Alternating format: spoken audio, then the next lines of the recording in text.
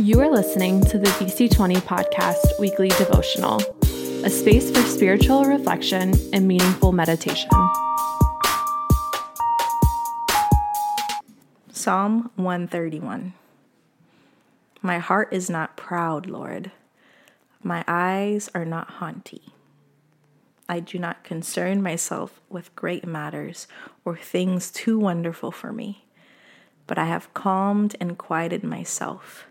I am like a weaned child with its mother.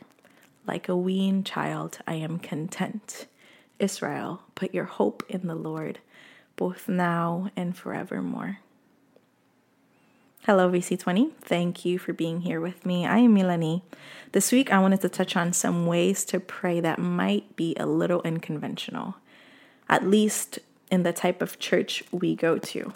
I've been thinking about how part of maturing in our faith is moving from talking to God or emotion dumping on Him, if you will, and being more comfortable with sitting with Him in silence.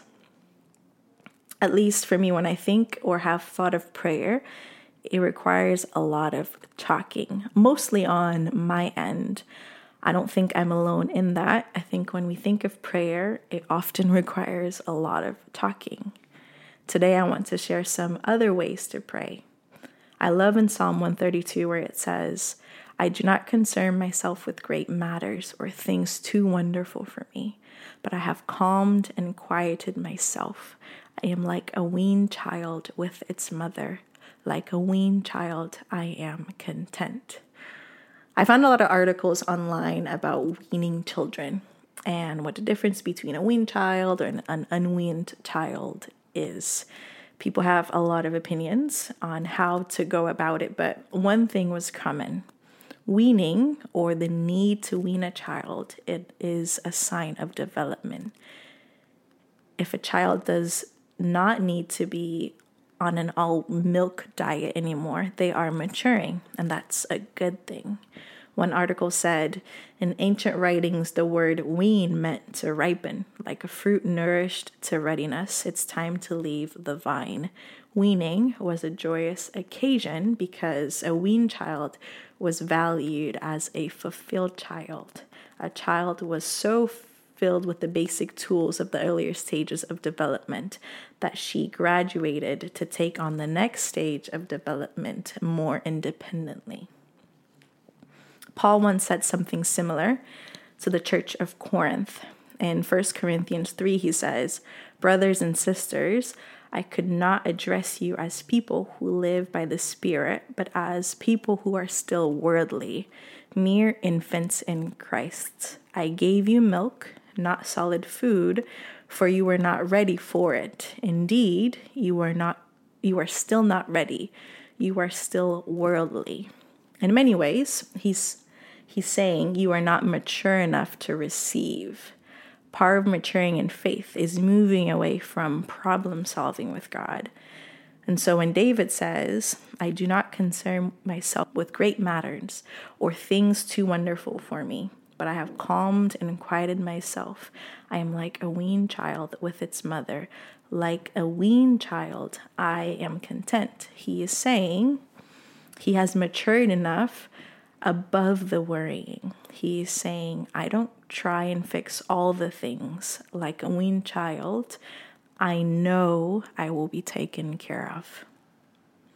I think oftentimes we come to God and emotion dump on Him. Our prayers are full of words, thoughts, and feelings, and we dump those on Him.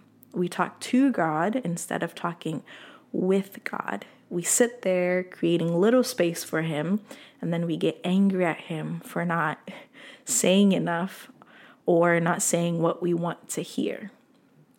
I'm not saying there is a bad way to pray or that this is a bad way to pray. I'm saying that part of maturing in our faith is moving away from the dumping and instead learn to create space for God to speak in the quiet.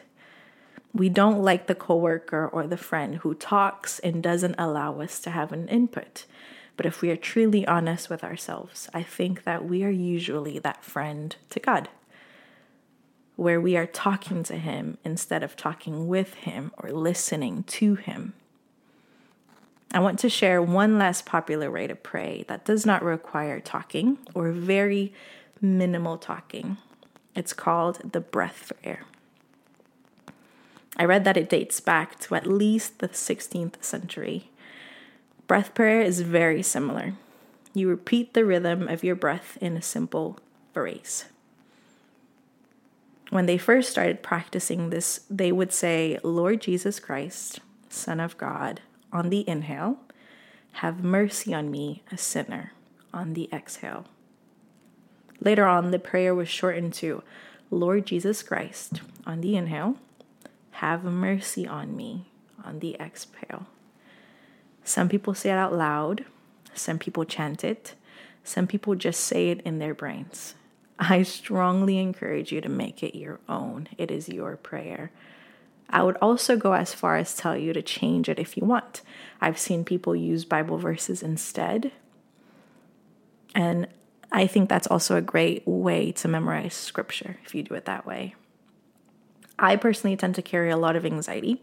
And so whenever I'm in spaces where I find my body tense up, I say, Lord Jesus, on the inhale, come quickly on the exhale. And it looks like this. Lord Jesus, come quickly. Lord Jesus, come quickly. Whichever one you choose to do, first start with 5 minutes. And that will feel like a lifetime.